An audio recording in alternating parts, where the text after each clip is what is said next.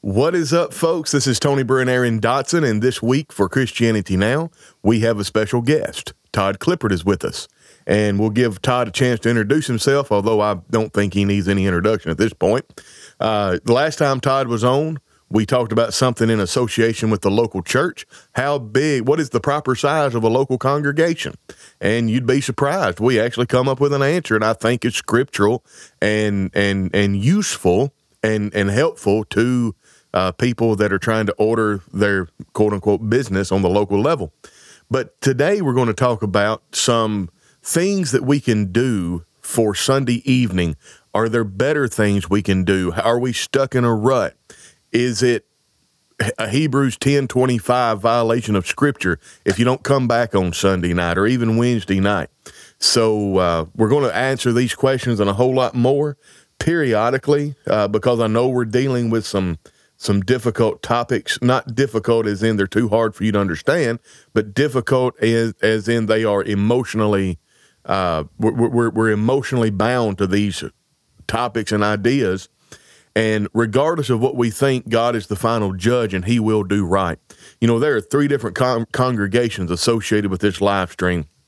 One in Alabama, one in Arkansas, and one in Riverview, New Brunswick. We do things differently in these three congregations, regardless of what we think consciously. Todd Clippard is going to stand or fall for what Todd Clippard does where he is, and Aaron Dotson is going to stand or fall. Tony Brewer is going to stand or fall. Aaron's not going to stand or fall because of me or any combination of that. So we have to rely on God as the final say. He is the judge, and regardless of what we think, he will do right. And that's sometimes we just got to say, you know what? That congregation down there in Memphis, Tennessee, they had an Easter egg hunt between the morning and the evening worship service on Sunday, and I just think that's wrong. Well, what are you going to do about it? You're just going to let God sort it out because of autonomy. Yeah, is the idea. If you're that conscientiously opposed to it, you just need to let them handle their business, and you mind your business, and they'll mind theirs. There's a sense in which that's the case. Anyway, all of that to be said, Aaron, how are you doing? Man, doing great. And it's an interesting subject because it's one that we, think about because we meet every Sunday, and often we do it every, Sunday night service. A lot of congregations do it every week. Some are doing it less. Some are doing an afternoon service. There's what you said, autonomy, and there's needs in a congregation. And I think that's what we want to talk about because I don't know if you want me to dive right in, but I'm doing good. I'm doing fine. Awesome. I'm dry. It ain't cold. It's been raining. I've been driving a boat back home from work here a lot lately, but I'm in my vehicle today. So y'all got rain now? Yeah, we had a lot. Abated? Yeah, we had a lot of rain all this past week, and it drizzled just a little while ago. But we're definitely above water. It ain't that bad, but it's. Well, we're luckily we're still in the winter time. We got the snow and everything. It hadn't turned to water. Yeah. Yeah. Well, it flips quicker down here in the southeast, as you know. Oh, I guarantee it. Yeah, if you don't like the weather in the morning, just stick around till the afternoon. That's right. You don't have to wait very long. Todd, Sir, where are you from, man? What do you mean, where am I from? Where are you from? I'm like Johnny Cash, man. I've been everywhere. Yeah. I guarantee it. Well, where are you at now? You're in Hamilton, Alabama. Carlson Church in Hamilton, Alabama. That's it. Everybody, can y'all hear Todd fine? I may need to turn him up. Let us know in the comment section. Rusty Kirby, good morning. Reginald Perry, Terry Crooks, Diana Harden, and we got Mammoth Spring Church of Christ. That's Barry Odell. Good to see everybody here. I'm going to just take the caption off so we can see Todd better. Todd, let's talk about this. I sent you this email. And basically, I've got it pulled up here. Here's what was given to me. A program discussing what congregations can do or do better on Sunday nights and Wednesday nights might be beneficial. Just thought of that. That's from a faithful, longtime listener of Cogitations in Christianity Now.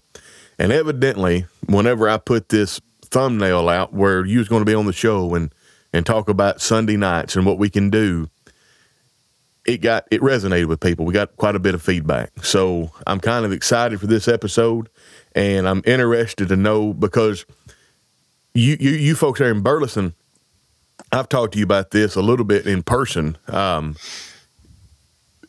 Y'all make sure that you're scriptural and you don't let the scruples and matters of conscience of other congregations necessarily dictate how y'all operate. That's a fair statement. I think more people should be like that, and I believe it would bind us together more on where we're the same, and it would also accentuate the differences where we're allowed to have them and give some diversity. And I don't know what a good word is. Diversity is not a bad thing. I think it's kind of used as a club to beat us over the head with nowadays, but as long as you do what God requires. Yeah. As long as we you're got doing freedom. what God requires, there's freedom and That's it. Liberty. Sheila Cole, the Sword and Pearl. Good to see everybody here. So Todd, talk to us about, obviously, whenever I sent you that message, you had some stuff in mind because you immediately responded with, well, I can come on there and talk about what we do at Burleson. So holler at us. Tell us about some of that stuff, Todd. Let me, I think there needs to be a little bit of background. Well, drop it. Well, I mean, in 3 weeks, I'm fixing to finish 28 years as the preacher here. All right. And we've only been doing things differently since about the latter part of 2017. Okay. So what I'm telling you is that I was here 20 years before we started making any real Sunday night changes. Makes sense. Sometimes, sometimes we'd have meat eating meat, or we'd have, we wouldn't meet on Sunday nights for various reasons, or we might, do different things. But so far as changing the format, we were over 20 years into my tenure here before we made any changes. Now, that's just simply said to let you know that, we had 20 years of goodwill with all of our sister congregations. And for those who may not be aware of this particular area, there are 15 congregations within 15 miles of where I'm sitting right now. Right. And when I say 15 congregations, I mean 15 faithful congregations. All right. And if you spread it out a little further, I mean the number of congregations is, well, Barn Creek's 2.5 miles to the north. White House is 4.5 miles to the east. All right. Okay. So just to give you an idea of how close these congregations are to us. And so these are all faithful congregations. These are all congregations that are in full fellowship with one another, support each other's meetings, support each other's vacation Bible schools. Just whatever, for years and years had monthly county singings. So I want you to understand that I didn't just come into Burleson and start making or attempting to make or influence wholesale changes in what we do. And so I want people to understand that, because that has to be considered. Absolutely. Look, in short, we do what works best for us. Okay? Because the Burleson Church exists to glorify God through the members of the Burleson Church and not per the approval of any brethren in or around the area. Yeah. But we had goodwill, all right? And so I want people to understand that, because, there's a sense in what your brethren think does matter. Yes. It should, but it's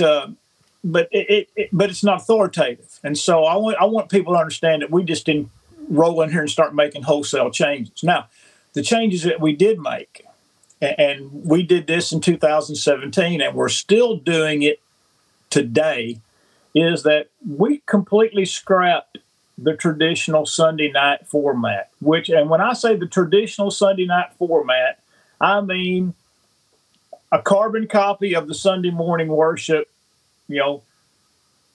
with 2 songs and a prayer and a song and the sermon and the invitation and and then however our congregation wanted to handle the Sunday night Lord's Supper situation, and so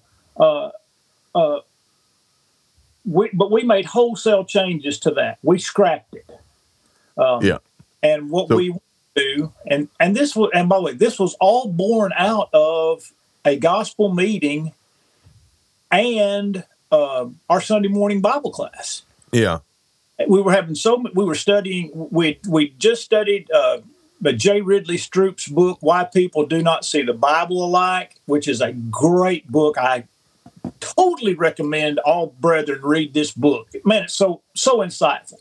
Written in 1949. But Why People Do Not See the Bible Alike by J. Ridley Stroop. And then we were also studying the class material on Muscle and a Shovel. Yeah. And what was going on is that we're working through this material on Sunday morning. Questions kept coming up, and we couldn't get through any lessons. Yeah. It's going to take us 10 years to get through that workbook if something didn't change. And so I made the decision to, obviously, with the approval of the elders, that we're going to move faster on Sunday morning, and then we're going to take Sunday nights, and we're going to spend as much time as we need to spend on whatever questions that we have particularly about denominational doctrines. Yeah. And our format switched to what we did when we first made the switch was we would open with a song, make sure that anyone there that needed to partake of the Lord's Supper had opportunity to do that. We've always, for the last 25 years, we've always had our Sunday night supper observance in the General Assembly. We always sing a song. We do it just like we do on Sunday morning. We don't ship people off to a room off to the side and treat them like second-class citizens because they couldn't be there Sunday morning. Right. So we handled all that business on the front end, and then once that was done, we entered what we called, publicly referred to as class mode. Yeah. And visitors, we explained to them what we're doing. We're in class mode. If you have a question, ask a question. If you have a comment. And we started, and what I did was I bought everybody at Burleson position notebook. Just a lined notebook. Yeah. And we started with studying denominational doctrines. And what we would do is that on the first lesson, the very first lesson's on faith only. All right. What we did was that we spent the very first Sunday looking at websites that taught faith only. And we didn't just use any old crackpot website. We used Legionnaire, Keller, who's the Legionnaire guy recently passed away. Big Calvinist. Sproul. R.C. Sproul was. He's associated with the Legionnaires. John MacArthur. Yeah. We used reputable websites. Mm-hmm. What we did was we searched all those websites together on using I was connected to the internet. Yeah. And I did the homework ahead of time, but I'd carry them through. And we would take the 10 most commonly used texts. They're all using the same text. Yeah. Right? And so what we would do is we wrote those texts right down the side in our notebook. And in the middle column, we wrote what they said the text teaches. Yeah. And then on the right-hand column, we wrote and studied what the text actually teaches. Mm-hmm. And so, but the first Sunday in each series was begun by looking at what other people said and why they said it, because that's really important for us to know. Listen, guys, how many times somebody said, "Why do people believe in once saved, always saved?" Yeah, a bunch. Believe in faith only. Why do people believe in denominationalism? It's like, well, let's look at what they say and learn why they believe these things. And so that started. We went from faith only. Yeah. We went right to all the tenets of Calvinism. We studied all 5 tenets of Calvinism. We studied all 7 primary tenets of premillennialism. Look, It took us 6 weeks to do faith only. Yeah. 6 weeks on the subject of faith only. We spent 6 months in Calvinism. Yeah. We spent 6 months in premillennialism. And then we looked at errors on women in worship or leadership. We looked at instrumental music. We looked at the Lord's Supper. We looked at baptism. It's all in here in the notebook. And so how do you think they've got a resource? Yes. And now we've simply moved into questions and answers because this Sunday night series, we've been live streaming since before Facebook Live. We used Periscope. Periscope, that's right. And we preserved it with a little program called Catch. Yeah. And then Facebook Live came out, and we switched over to Facebook Live because it was a far bigger audience. And I remember those days. Yeah, well, this Sunday night series gets hundreds of views every single week. And during the pandemic, man, we'd run 1,700 to 3,000 views a week. Yeah. And so we understood the power. We understood the power of what we were doing on Sunday night. And Let me interject something here, which blows my mind. And this is so sadly, maybe it's because I'm a little jaded or I'm a little pessimistic. I don't know. I may lean towards that. But you typically find or see what you look for.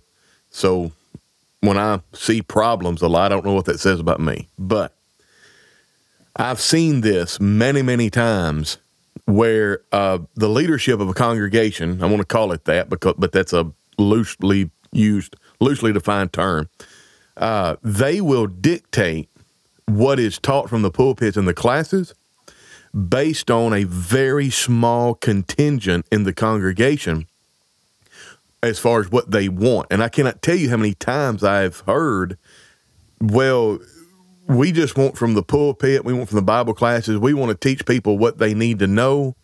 And there's no reason to focus on places where people that profess Christianity are different. If you just teach them the truth, they're going to know how to negate the error. And these small group of people are vocal, and the elders are listening to them, and they think that that's the beating heart of the congregations, and I don't think it is. I think like that, and it's just wrong. And by the way, that's never been the case at Burleson. Right. Well, it's never been the case of places I've been either. It's just here's the thing: we live stream, and we take questions live on the air. Yeah. At that time, one of the deacons, who's now one of the elders, monitored the website. Yeah. And if a question came in, we'd stop and answer it if it was pertinent to what we were discussing at that point in time. So what absolutely is that almost all of our questions ended up coming in from outside sources. But here's the thing: if somebody else is asking that question, you know that some of your brethren are asking that question. Well, we understand that in advertising, like if you or in retail sales, like if you have a Walmart and you have one person a week come in asking for a particular product. Yep. After about 2 weeks, you need to start stocking that product or you're missing out on sales. Yeah, politicians understand it the same way, that if they get a letter from somebody, they know that letter, and this is I'm just pulling a number out maybe from my head from 40 years ago. Yeah. That if they got a letter on something about a subject, they understood that letter probably represented 1,000 people. At least. Yeah, in a local setting. Oh, I got you. Yeah. Local representative, like our local state representative. If he got 5 letters, then he understands there's about 5,000 people that have the same question, and so we understood that if people are asking questions, and by the way, man, you would not believe how many non-Christians watch our Sunday night stuff. Oh, I would. I would. I never cease to be amazed because every now and then I'll just glance down I use my phone as the monitor for our Mevo camera. Yeah. And it'll just say watching. And I'm like, I can't believe that. I know. like 4 or 5 years ago, I'm in this restaurant, and this guy that I didn't think ever even graced the doors of a church, which he may not have, said something to me at the breakfast table. Yep. He said, man, you had a sharp bow tie on last night. He said, that lesson was really good. And when I told one of his coworkers what he said to me, he said, he was watching you. I'm telling you. I'm like, I mean, watching. So he goes, wow.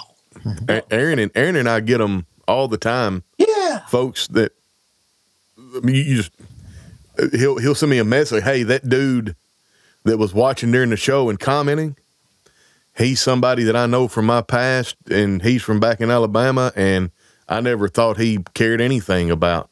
Right. Like, that's happened at least 2 or 3 times with Aaron, and I've seen people that I've known, I mean, it's just, yep. You use it to disseminate this information. The door of the church is the Bible. So what we've been doing has expanded our influence and our reach. Yeah. Really, I've got high school friends that live overseas that watch, that don't have any ties to the church. And so, scrapping and I'm not saying that people wouldn't watch if we were just simply regurgitating the Sunday morning format. I just don't think as many people would watch as if you were regurgitating the Sunday night format. And then, and then beyond that, just the fact that, I probably preach longer on Sunday mornings than most guys. I'm going to, like Sunday, I thought I went a little long Sunday. I felt like I preached about 37 minutes Sunday morning. Yeah. About 34 to 37 is where I'm going to be. Most guys try to stay 25 to 30. But in this format, you can talk for 50 minutes, 55 minutes. And people are completely engaged the entire time you're standing there. You'll never preach for 55 minutes and keep people's attention, Acts 20. Or more. Yeah. But in this format, it keeps everybody completely engaged. Yeah. Man, there's no substitute for it. Well, in Acts 20 and verse 7, are we so naive as to think that Paul was standing up in front of those people gathered in the upper room behind a pulpit, and he stood from whatever time he started till midnight behind a pulpit, and it was a one-way homily, a didactic discourse? Or do we think he was lounging with everybody else and it was a back and forth?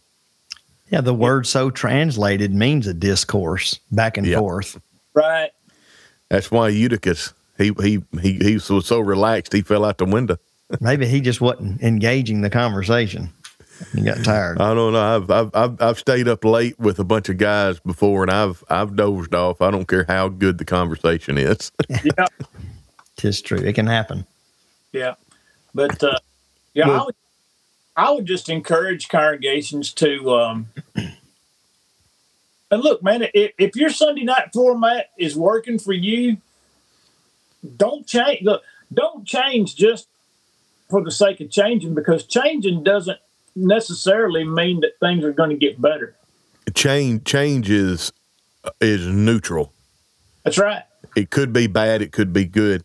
Hey, let's use this opportunity to segue into another section of the show. I want to talk about change and tradition and how we got here on what we think we got to do on Wednesday night. But first, I want to hear a word from our sponsor. And instead of me doing the ad read, we're going to take about 1 minute and 20 seconds here and let the commercial play.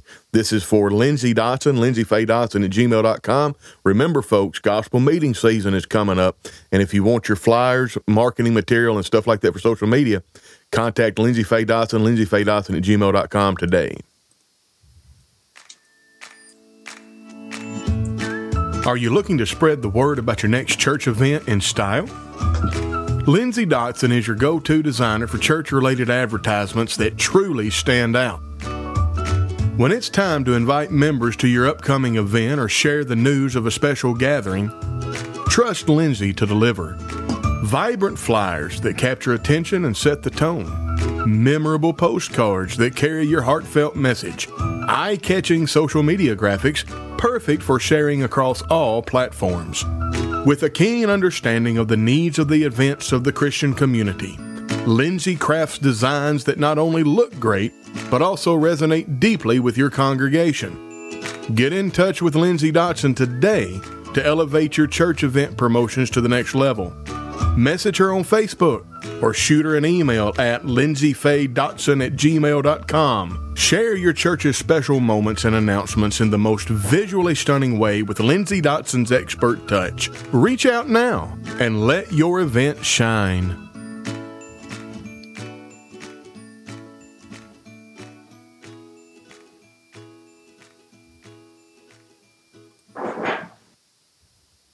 All right. Well, Todd stepped off while he's coming back. We'll clean up some of these comments. I know, Aaron, we hadn't had a chance to hear from you much, but let me take some of these comments. Really good comments, by the way.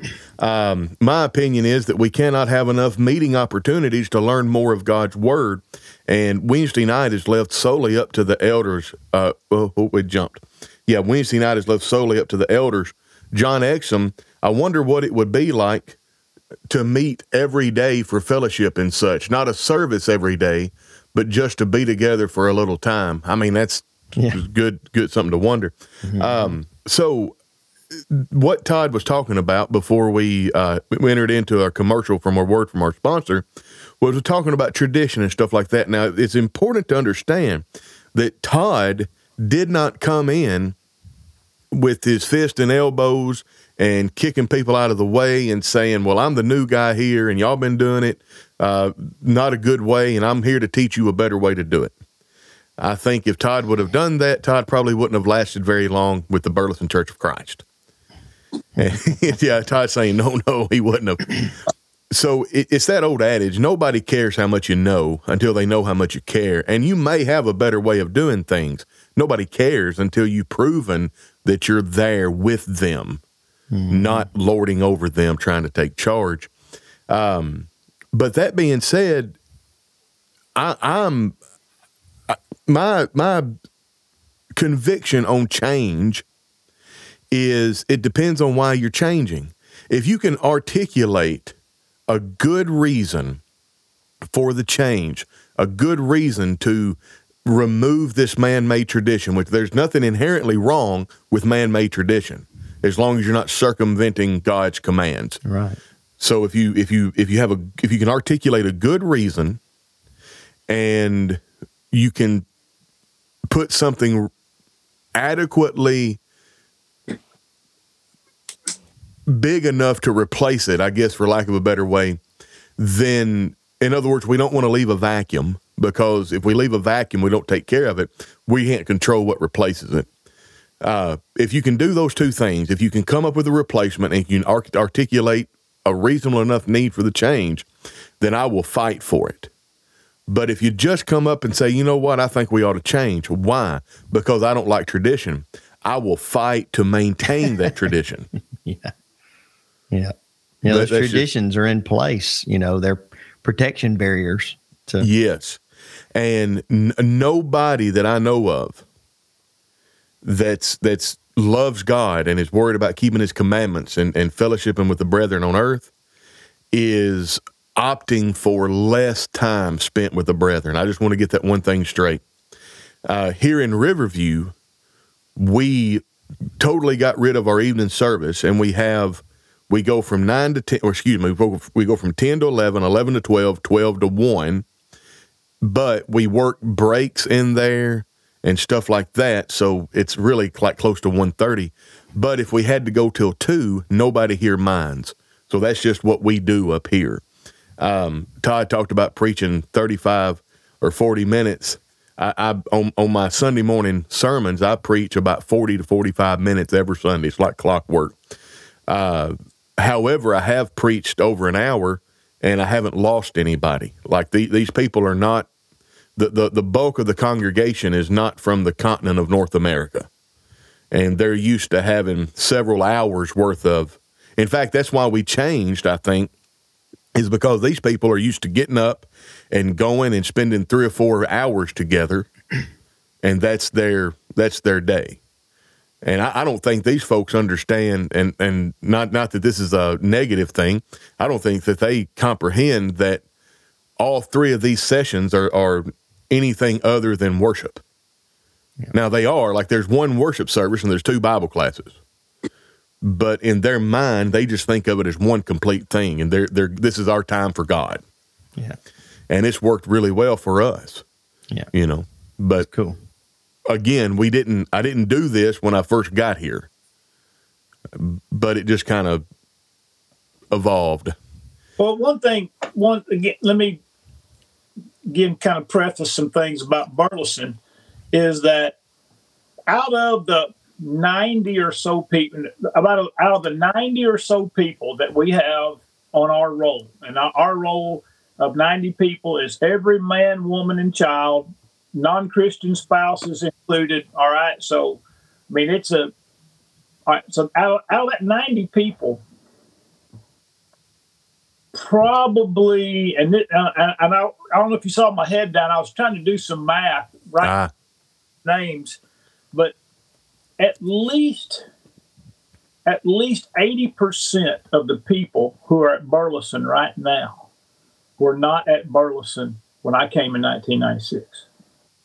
And so, I mean, we have a massive number of people who have no idea about so-called Church of Christ traditions because they weren't raised in it. That must mean y'all are liberal. You won't find a country church anywhere that has 80% new people than it had 25 years ago. Yeah. I mean, that animal just it's almost like a unicorn. Yeah. Mm-hmm. But that's another reason why we're growing. I mean, we've got 12 new, now not all of them are converts. We had 3 people place membership with us, but we got 12 new faces at Burleson since 1st of August. Yeah, that's awesome. And it, and the majority of it's converts. Yeah. And so we're not bringing people in with a lot of church baggage that's related to the churches of Christ. Yeah. So that makes it easy for us to do what works best for us as well. That's awesome. Mm-hmm. If there's here's one thing I was wanting to say. We're functioning and talking up based on the fact that Sunday night service has not been commanded by God. Right. So that would mean then that each local congregation can decide whatever they want to do. We've already stated in so many words and even had a couple comments, about we don't want less time together. I wouldn't want us to just, we're not going to have Sunday night services, so just stay at home. It's like, no, let's do something else serving God, Right. Purposely together, unified. Because in our society, we don't need less time together. We need more time together. A lot of people are there, but they're disconnected. They need more connection. They need more God's word in them. We all do. So, but with all that said, I'd just like to ask you, Todd, the question that I think a lot of people would probably ask if they could ask you, especially people who may not be comfortable with changing something. Why did y'all change it? What were the reasons? And I know you've said in so many words, like you feel like the effect and the outreach, people that are not members are watching online. That no doubt was one of the things that your audience, if you will, has broadened. But like, what were some of the initial conversations that came up, and why did, not necessarily who wanted to change it, but why? Because I think a lot of people just look at change as bad. It's just bad. We don't need to change it. We're too afraid. People might leave. People might not like it. And we operate, unfortunately, not just as congregations, but even as individuals. A lot of folks operate out of fear. They stay where they are out of fear. I don't know. Could you address that and just what from your experience there? I think the primary answer is seen in the turnover in the makeup of the congregation. Mm-hmm. When you've got 70 to 80% of the people who have no church background, Lord's church background, or have no religious background at all, you're just spinning your wheels if you're not. I mean, we used our Sunday night service as a means to bring people along. You've got, man, we've got people, and listen, don't take this as a slight against these individuals or in any way to be as an insult. But we've got people that don't know even the most basic of the Bible stories. Yeah. They might know a little bit about Noah's Ark. They might know a little bit about David and Goliath. But you want to talk to them about the plagues, the crossing of the Red Sea, David and Bathsheba, Solomon, Elijah and the prophets of Baal. Man, these people, they just look. If you're 40 years old and you never set foot in a church till you're 40 years old, how are you going to know these things? No. So how does a Sunday night Bible study, the way y'all do it, how does that, bring out more of meet that need more than just a regular service where someone's preaching? Well, ask questions. Yeah. When you're regurgitating, and I don't, that's probably not a good word, because a lot of churches do really good on Sunday night doing it the way that we've all done it. All right. So I put forth to you that those that are making up for it in other places. And that's probably true, Tony. That's probably true. But, the ability to be personally engaged, ask questions, have your questions heard, recognized, and again, a lot of guys, and I've done it, a lot of guys preach in series, but preaching in series is still bound by time.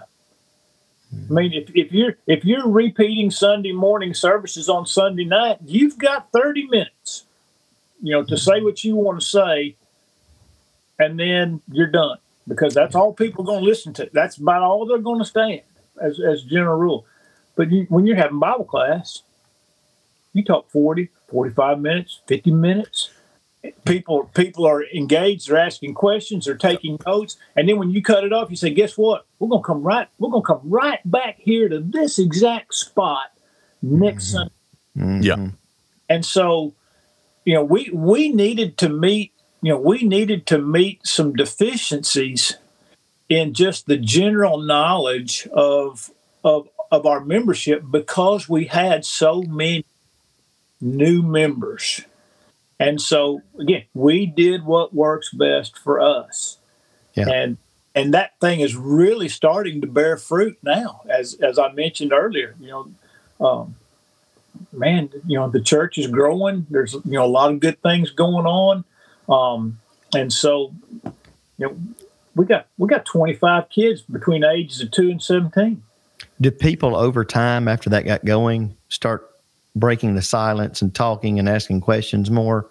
I guess that didn't take long, because when I'm teaching Bible class, whether it be on Sunday morning or Wednesday night, I'm going to engage the audience by asking rhetorical questions or asking for feedback, or tell me that why did. And so my teaching style is less monologue than it is dialogue. And so our people are already accustomed, to being forced to think. He may ask me what I think about this. I better pay attention. Yeah, I employ a lot of rhetorical questions to the point where even the sermons, I think one reason why I can get away with preaching close to an hour every Sunday is because it's granted, it's not an open forum, right? But it is engaging. I preach way less like I was taught at MSOP and way more like Jordan Peterson lectures, right? Which it's there. You got. And neither one's right or wrong in and of right. It's just what works. What works. Yeah. I preach like I live stream. I preach like I live stream. I've been live streaming so much that I preach like I live stream. I have a thesis. I have a point that I want to prove, a thesis that I want to support, or a problem that I want to solve, and I just address the pulpit and address the congregation. I lay out the problem, or I lay out the thesis, and then I just talk about it. Yeah, and I have to do specific preparation, obviously. But Michael Collins says, "You heretic." Yeah. I'm rubber and you're glue, buddy. My thought about that from the teacher's perspective is, number one, as long as they teach the truth. Number two, be yourself. And then number three, try to be effective. Like the styles of teaching and preaching, as long as it's the truth and long as you're being yourself, that's what's going to be more effective, in my opinion. Being yourself and connecting with the people and understanding them, that kind of thing. That's, as opposed to more of just what we think of as a homily, where it's only one-sided, especially for Bible class. I mean, and kudos to everybody that's commenting. These comments are so amazing. I would ask that everybody watching this go read the comments. We would be here for 97 to 40 hours with all these comments if I read every one of them. We typically try to read all of the comments, but remember, with when we have a guest, we kind of forego that because we want to hear from our guest. So, but very good comments, by the way. Yeah. Wayne Vaughn, the issue I have is having the sermons too short. Yeah. And I don't know if he means as a listener or as a teacher, but, there's some brethren that are like, I wish your sermon had continued on. And then there's always that one or two. Well, I want those little short sermons, It's like, well, who gets to choose the perfect length, an hour or 5 minutes? And I wonder how brethren would feel if I got up and just read a scripture and said, if you need to come to Jesus, and come now, and just, like a little 2-minute deal every week. I bet somebody would start thinking, we could probably pay him a little less for that. Yeah, that's what they do. Yeah. Ben Grady says, I'm not for the TikTok sermons. Yeah. Yeah, Paul went to midnight, but Wayne, he was ready to depart on the morrow, so he knew what was up. That's right. He probably didn't start at 7 a.m. They worked on Sundays, so he probably started in the evening. But probably started about dark 30. Yeah, but still, it's probably longer than 20 or 30 minutes. Yeah, I would say so. Man, let me tell you,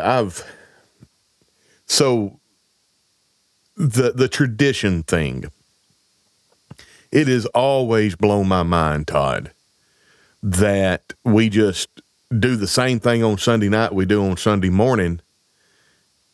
And I've always wondered about that, even when I was a little kid. And I was like, well, this doesn't seem,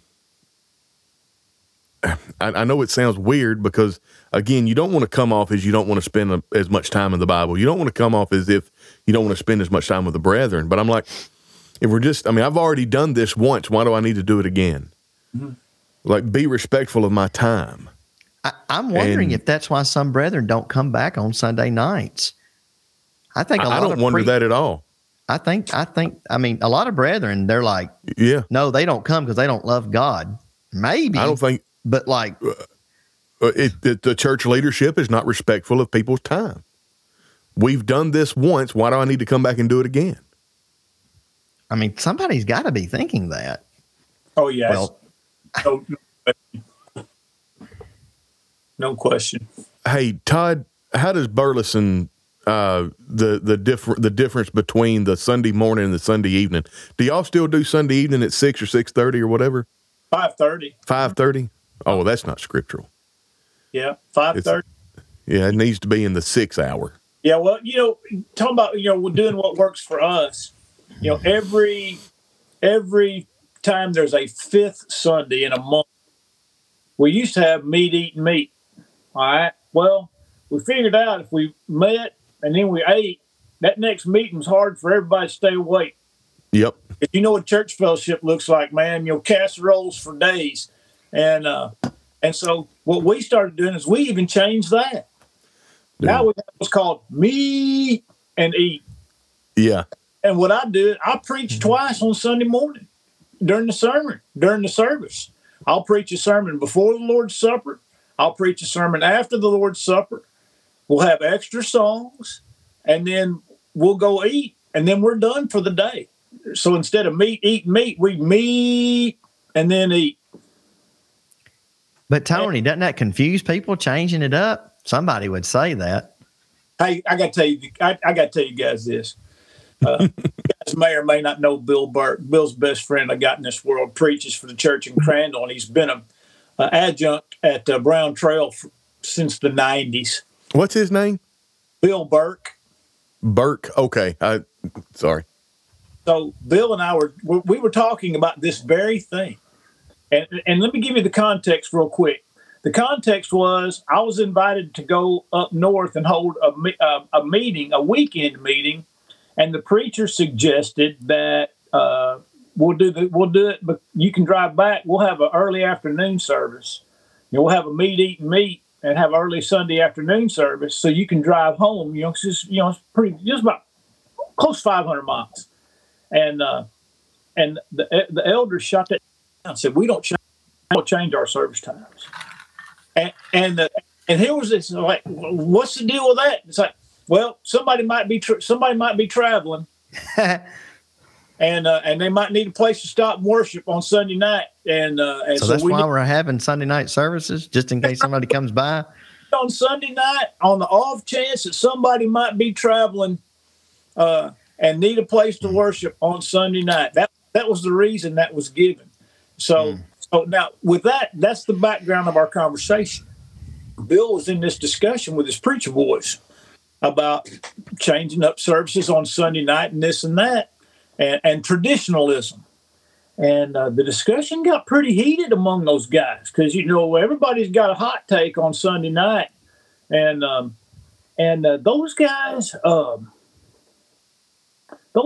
got heated. One of them said, this is what one of them said, because Bill was trying to warn these guys about traditionalism. And one of the preacher students said, if the sign out front says 5:30 Sunday night, it's a sin if you don't meet at 5:30 on Sunday night. Oh, my. He looked that guy in the eye and he said, thank you for proving my point. Yeah, boy. But listen, do you think that guy's alone in his thinking? He is not. You think he's the only member of the body of Christ that thinks if the sign says 5:30 and you don't meet at 5:30, it's a sin?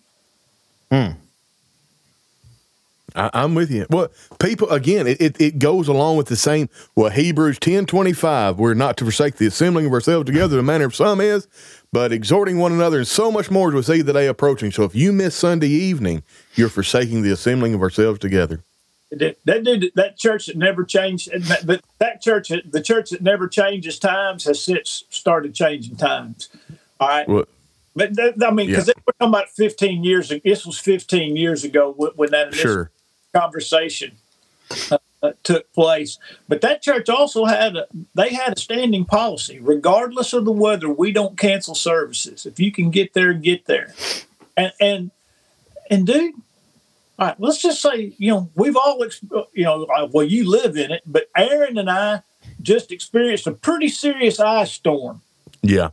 Our schools, we didn't go to school for 6 days, one and Monday of the next week because of ice.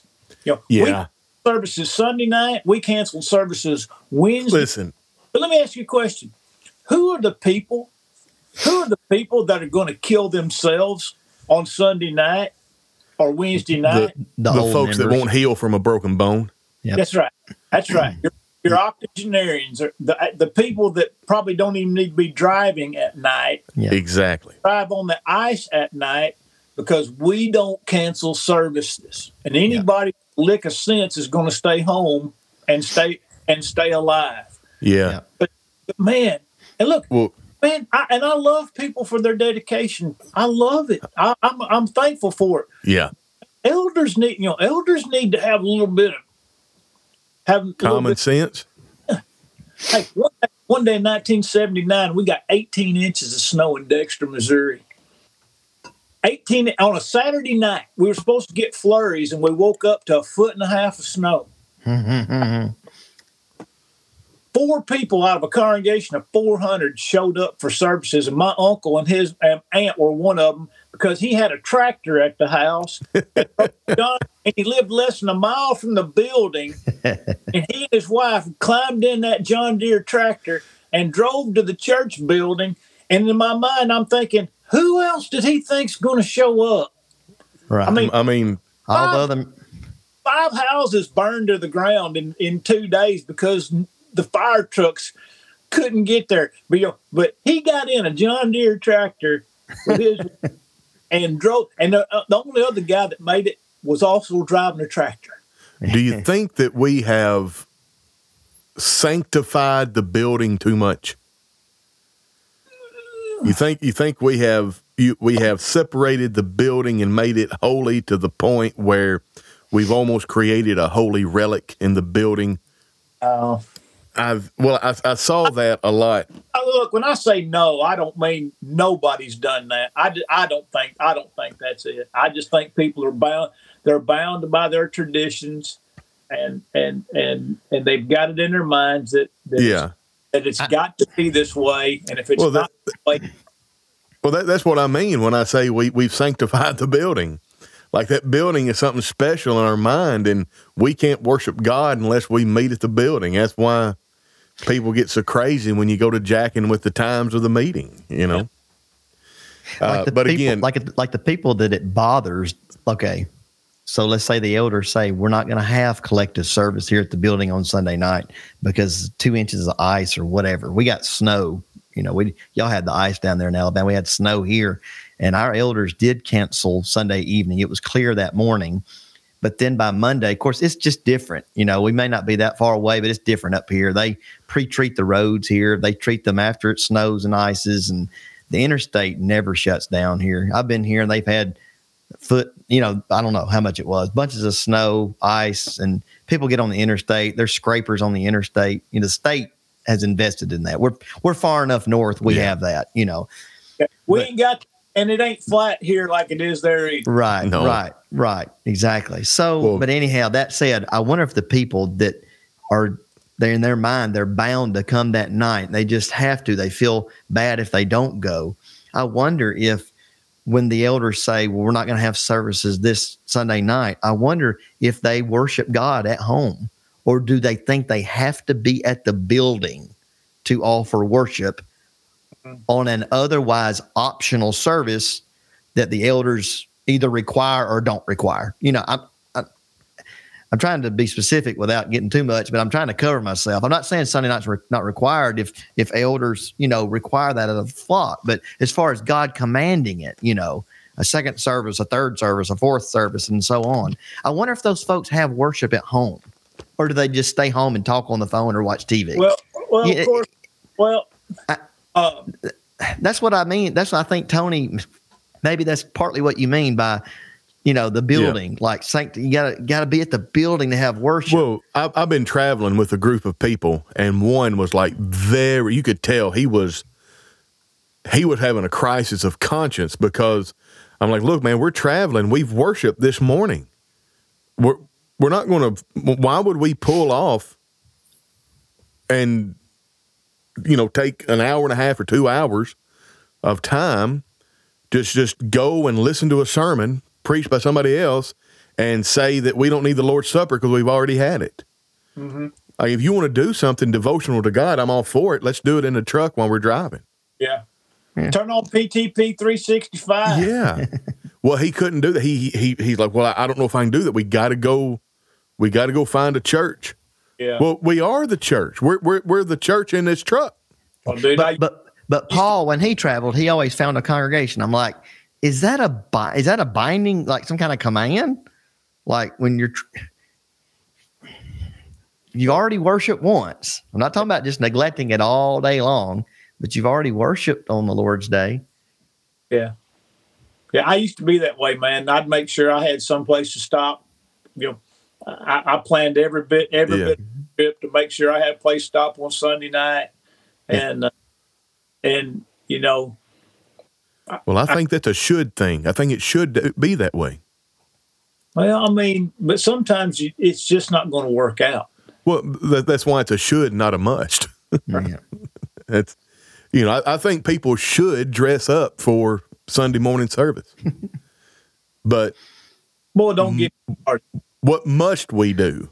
I mean, every culture around the planet understand that if you want to show reverence and respect, that you quote unquote dress up. Now that looks different in every culture, but there's not a culture alive that doesn't have that ingrained in their core. And then those of us in the church want to make fun of people that want to wear a coat and tie and dress up like, well, you're not as pious as us that run around looking like slobs. Like, no, it's a should thing. You should do it. Now, you might not be able to, so it's not a must. So, like, whenever you're traveling, you should. I mean, I love meeting new brethren. I would love, traveling. I would love to stop at every little congregation that we pass and spend some time and get to know those people. I mean, it's a should thing, but must I? Well, if we're hammering down trying to get home so I can see my family that I ain't seen in a while, we can pray in the car and we can listen to a sermon in the car, I know motives matter. Yeah. Jesus taught that, Matthew 6, motives matter. Oh, yes, I don't have to go to church tonight. It's like, why do you feel that way?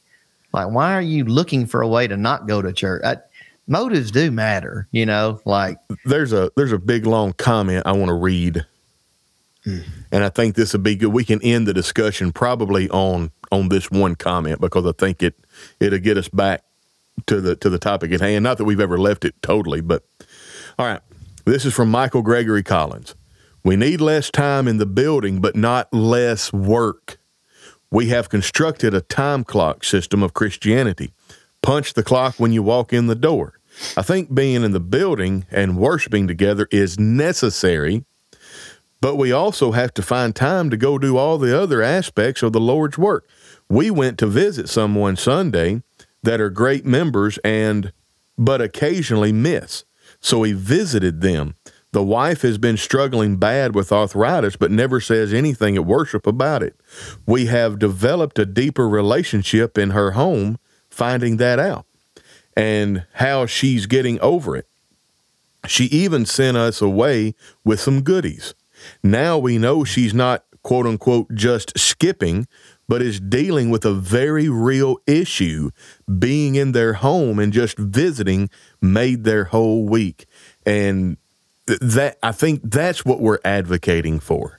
If we want to combine our entire day of worship and Bible class, that's great. We can do that, 10 to 11, 11 to 12, 12 to 1 or 2. Or we can do 10 to 11, 11 to 12, then come back at 5:30 or 6:30. Either way, understand that what we do together as Christians is necessary, but these things in the building, but out of the building, Christianity is still extant, and it needs to be affecting and influencing our communities. You can't do that from the four walls of a building. Yep. Yeah. And Tony, one of the things that I know we can wrap this up, but I'm not wrapping it up. I wanted to mention one other thing that I think sincere people have succumbed to is just the idea that having more than one service on Sunday makes you closer to God or makes you more holy. Again, I've already stated, I personally don't want us to not have a get together or a work that we're jointly doing that's specifically designed to glorify God and obey his commands because I believe we need more time together, not less. So I'm not advocating that. Motives matter. We need more time doing God's things, et cetera. Just like the comment you just read from Michael, serving, et cetera, knowing the congregation, all that. But I've never had a response on this question. If we think that a congregation choosing to not have a Sunday night service or changing it different like Burleson, if we think that's bad, just like unscriptural, bad, that's what I mean, then why are we having only 2? Because a lot of congregations have 2. Why don't we do 3? Yeah. If 2 makes you close, 3 makes you real close. I know. I mean, if that's the reasoning why we have Sunday night, because it really shows we love the Lord. I have heard brethren down congregations that change something or choose to not have it that night because of aged members, whatever. And it's almost like signaling virtue. We're better than those congregations. They're liberal. We're sound. Dude. It's like, so why don't you have three? Why don't you worship from 5 a.m. till midnight to prove that you know what the response would be? Well, we can't do that. We could, that would be impractical. Okay. Well, sometimes 2 services is impractical for some congregations, etc. I preach for congregation in Ghana many times, and they meet 6 nights a week. Yep. Literally on their church sign. I've got a picture of the church sign. Mm-hmm. There's a meeting. There is a meeting 6 nights, and a lot of brothers over there meet 5 nights a week. But this church meets 6 nights a week. I think Friday's the only night they don't meet. Heretics. They're just not devoted. Right. Yeah. Yeah. So that goes exactly to what Aaron's talking about. I mean, if 2 makes you more pious, then folks in Ghana. Motives matter. Purpose matters. Like, my only warning is like, let's not get in, like Sunday night services can be great. It's what you make of them, whether it's an actual worship service or a Bible class or a service project you do together, you come, etc. But do it intentionally, on purpose, trying to obey God, trying to serve others, trying to reach the law, trying to edify the church. Don't become rote. Don't become, I don't want to go Sunday night because I'd rather stay home and watch a football game. Don't be that. But or I only have to go to Sunday night because it's available because I want to sleep in. Exactly. Don't be any of those. Motives matter. Like, do it the right way with the right attitude, whatever you do. Most of the criticism comes from a lack of respect for congregational autonomy.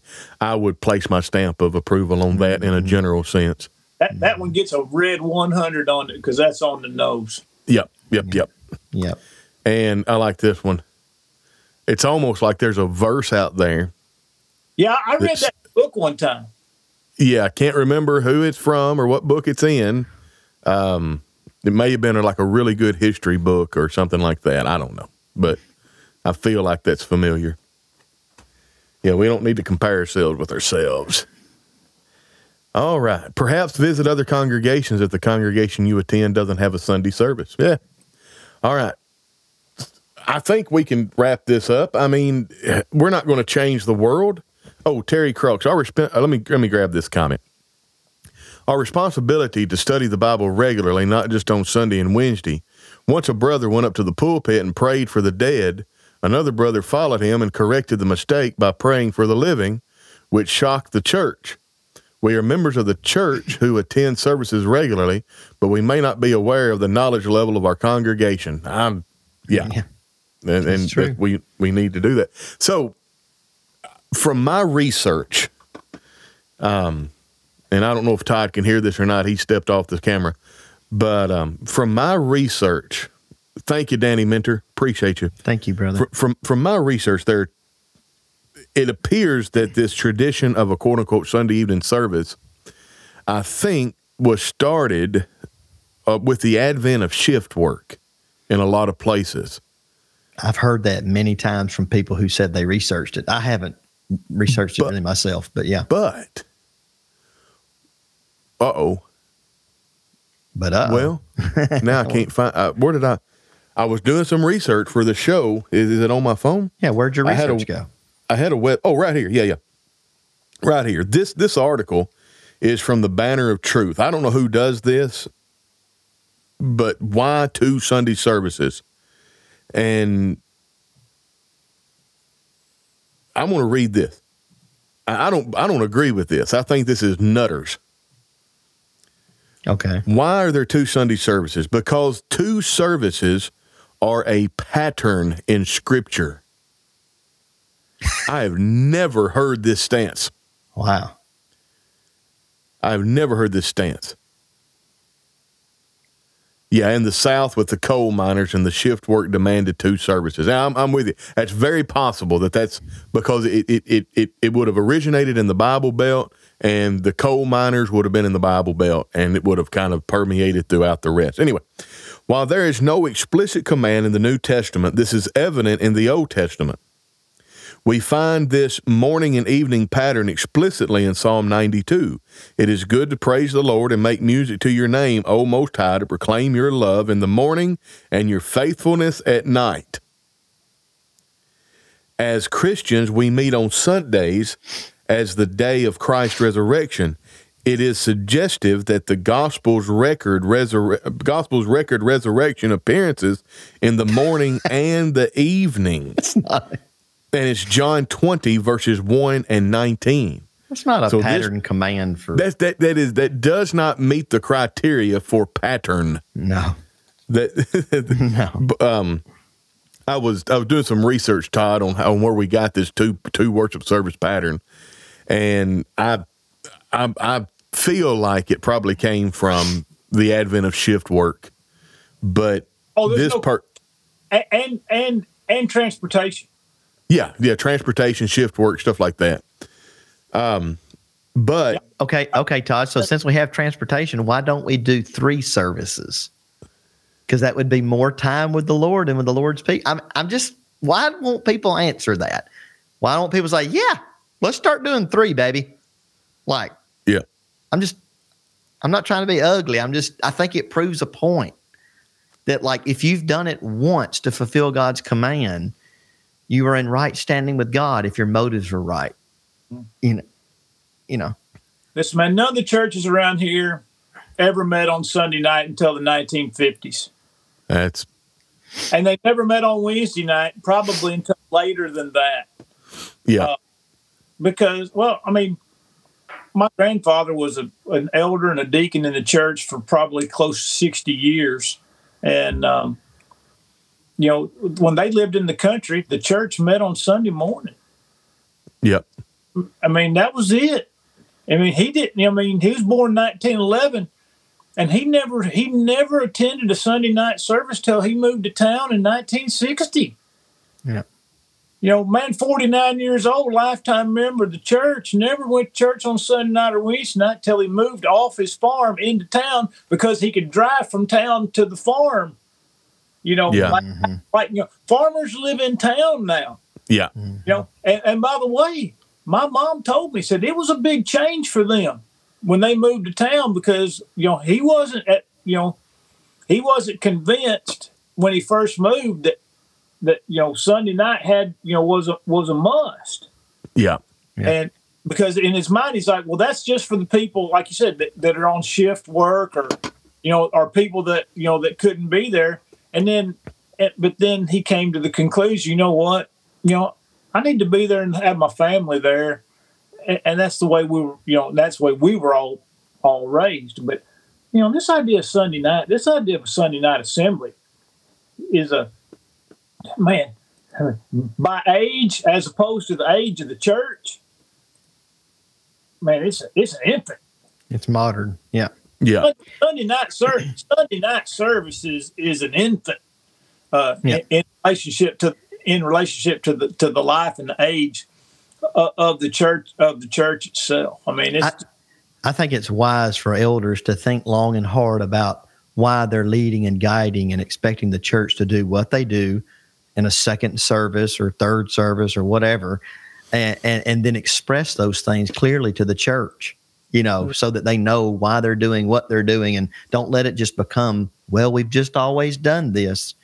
That's why people don't come. That's why people are there and they're struggling with it, or they're there physically, but they're not there mentally. Look, there needs to be some. If you're gonna add services, there needs to be some thought involved. Yeah, be intentional. Be even intentional, even about the second service that you're already having for the last 80 years. Be intentional about it. I caught some grief not long ago by making a criticism, and I made it before a gospel meeting season opened.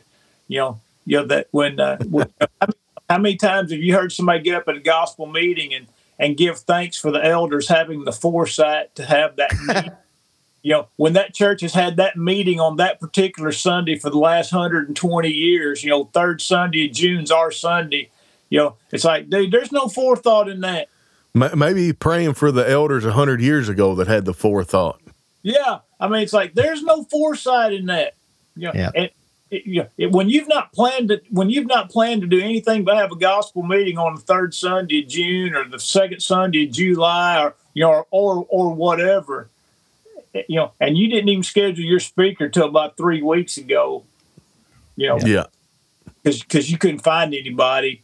I mean, there's no forethought in that. I mean, why would we expect people to get excited about something we hadn't put 5 seconds of thought in? I know it. Yeah. Again, I'm going to use Burleson as an example. Man, we had a meeting back in October with Wes Hazel. Yep. And we planned that. He and I worked on that meeting and planned that meeting. And we had that meeting for our people. And with the understanding that if anybody else showed up, they could benefit. Yeah. Man, you want to talk about attendance. Dude, we had people attending that thing every night that in years past might not attend Monday night or Tuesday night, but they'd be good to be there Sunday night and Wednesday night. Dude, we had people there on Monday night. Yeah. We had people that never missed a service that probably it's been years since they'd attended every service. Yeah. But what was the difference? The difference was we planned it, we prepared, we did what works for us, and the people, we didn't have to prod people, we didn't have to beg them, we didn't have to guilt them. We put a product out there, so to speak, that our people wanted and needed. Man, they responded. It might have been the best meeting we've ever had in my 28 years here, and we've had some good ones. I think it'll be good to close the show out with this thought. Now, this is going to it's going to have just a touch of dad joke humor and a little bit of absurdity, which hopefully makes it stick. And I'm not trying to change anybody's vernacular. I'm just going to put this in a way that I want us to think about it. So, if I go to a college and I sit in a class and I listen to the lecture, but I don't do the work, and I don't take the test, and I don't get credit for the course, what is the verb that describes what I did? You audited it. I audited it. There's nothing wrong with auditing. No. Okay? Like I garnered that information. The professor cannot take it from me. I just don't get any credit for it. But now if I pay the tuition, if I do the work, if I do the homework, I get credit for the class. I haven't audited. I have participated. Mm-hmm. Now, whenever we come to the church building, we go into a large open room where we worship. But we call it an auditorium because we don't want to call it the sanctuary, because it's not scriptural to call it the sanctuary. But what do we call it? We call it the auditorium. But it's not where people come to audit. It's where people come to participate. And I think that's the key if we can teach the members this. You're not coming to audit a worship service. The worship service is not for people who are not members of the church. Amen. Our assembling of ourselves together, whether it's for a Bible class or whether it's for a worship service, is for members. Yep. It is not that's it. John Exum has heard me say this before. It's a participatorium, not an auditorium. Mm-hmm. But now, don't start using that word or you're going to sound like a nutter. But if we can think of it that way and we can help people, their default way of thinking be, I'm not coming to audit, I'm coming to participate. I think those gospel meetings go better. I think the Bible classes go better. I think the fellowship meals go better. I mean, I don't want to just audit a fellowship meal. I want to participate. Right. But anyway, that's I feel like with what Todd is described with the gospel meeting, and if we would look at gospel meetings as more about how to strengthen and establish what we already have going, and then maybe have another event that is for gospel outreach. But the problem is when you combine the two together, you become a jack of all trades and a master of none. You don't. If you have a gospel meeting that's focused on evangelistic outreach, then you're not providing that event for the congregants. But if you have a gospel meeting that focuses on the congregants, it's not going to be as good an evangelistic effort as it could be. And that's why when you try to combine them together, you just do both of them kind of halfway instead of specializing in one. Like I would say have a what's his face, Whitaker. Have Rob Whitaker come and do an evangelism seminar, and for that week focus on nothing but evangelism and learning how to evangelize and this, that, and the other. But I remember at a congregation where I wanted to get somebody that wasn't a quote unquote big name in the brotherhood. And they wanted to get B.J. Clark. And I said, listen, I like listening to B.J. Clark, but why don't we get this other fella? And they actually said, well, it won't be a successful gospel meeting because we won't be able to get people from other congregations to come. That's what. Yeah, no offense. I don't care if they come or not. I mean, they're my many brethren. gospel meetings have become a pep rally for the saved. It's a social club. Which, if you turn it into an edification event and you're purposeful about it and you have the right motives, etc., it can be successful. Good. That's Bring good. BJ and have him light a fire under the members. Right, but don't walk away going, we didn't have anybody. I invited 5 people. No sinners came. It's like, well, maybe we didn't purpose enough. Maybe we didn't plan enough. Maybe we didn't canvas enough. Maybe, there's. Anyway, that's my 2 cents as far as that goes. We need to make sure we're not participating in consumerism Christianity. That we're a battleship, not a cruise ship. Everybody's got a job to do. You better bump that up to about 8 cents with all the inflation, but go ahead. Well, 2 cents if you want to. All right. Any final thoughts? We truly need a revival in the church today for love and good works, not love for tradition. Amen, John Exum.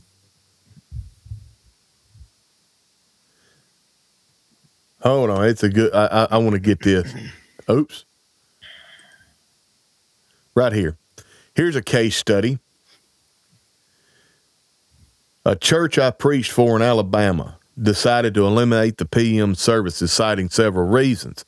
A fairly large number of members left, saying they felt the church was becoming too liberal. A year later, the church added the PM service, and some more people left, citing it was too much of a burden. Well, I thought you could please everybody. I'm pretty sure you can't. Abraham Lincoln said that. All right. Final thoughts. Thanks for joining us, Todd. That's good. Always good thoughts and considerations. We have really, this again, for a large chunk, we've had almost 40 people. I'm curious to see what the analytics are after the fact. I always get an email and Restream tells me. But we have, I bet we averaged 30 people for the live stream today. So this lets us know exactly how this resonates with the people. So listen, we just want to do what's right. We want to serve God and keep his commandments because this is the whole of man. I believe, as I was saying before we started, I believe that everybody, I almost believe this without exception. That just may mean that I'm naive. Everybody wants to do what's right, and they want to be equipped to do what's right. And if you equip them to do what's right, they will, if they are able, do what's right. Yeah. And if I think anything other than that, I'm just going to go get a job at a widget factory and keep to myself, because what's the use in continuing, know? And I would add to, we just want to do what's right, and we want to do it as effectively as we can. That's why we would discuss this subject. Some good brethren would say, why in the world would you even discuss not having a service or changing the service to a Bible class or something along those lines? Because if it falls in the matter of judgment, it's wise to discuss it so that you can think about how effective you can be in what you're doing, instead of just keeping status quo, thinking that you are exhausting all your efforts and we're doing all that we can. And each year, like you said, Todd, it's like, thank you for all the thought that went into this. And it's like, well, over years, that thought trickled down to little of nothing except just keeping it as it was. So we wanted the church, every congregation should only want to do what's right and do it as effectively as possible. That's the work of elders, especially too, to help the congregation be as effective as they can. What's the old saying that the definition of insanity is doing the same thing over and over and expecting different results? We need to take that to heart as congregations and be as effective as we can. All right, folks, we're going to shut her down. I'm going to put the tip jar. The only reason we have the tip jar is because some of you have asked. For instance, what we use our support money for, if you're a subscriber at Substack, or if you're a supporter on Patreon, or if you just send us money every once in a while through PayPal at nearchurches@gmail.com. For instance, Aaron Dotson needs a piece of equipment. We're going to order that piece of equipment soon, and the way we're able to do that is because of the money that you support us with. We've grown immensely, and that's in large part thanks to your monetary support, but also it's because you share and comment and interact, and we are so thankful. The last time I looked at the analytics on the Facebook page only, we're reaching about 15,000 people weekly. So that's a huge number for us. It's a little old bitty Facebook page. But anyway, the main thing that's blowing my mind is the growth on the YouTube channel. We can be monetized on YouTube fairly soon. We need 1,000 subscribers, but that watch time hours, folks, we're going to blow that out of the water this year. So please continue to support the YouTube, like, subscribe, and share, all that good stuff. And unless anybody's got any final thing, we're going to shut her off. Anybody? All right. Thanks for being with us, Todd. Aaron, appreciate you. And folks, this has been Tony Burr and Aaron Dotson with special guest Todd Clippard. And for Christianity Now, like, subscribe, and share on Podbean, Apple Podcasts, Spotify, and TuneIn Radio. And we'll catch you on the flip side.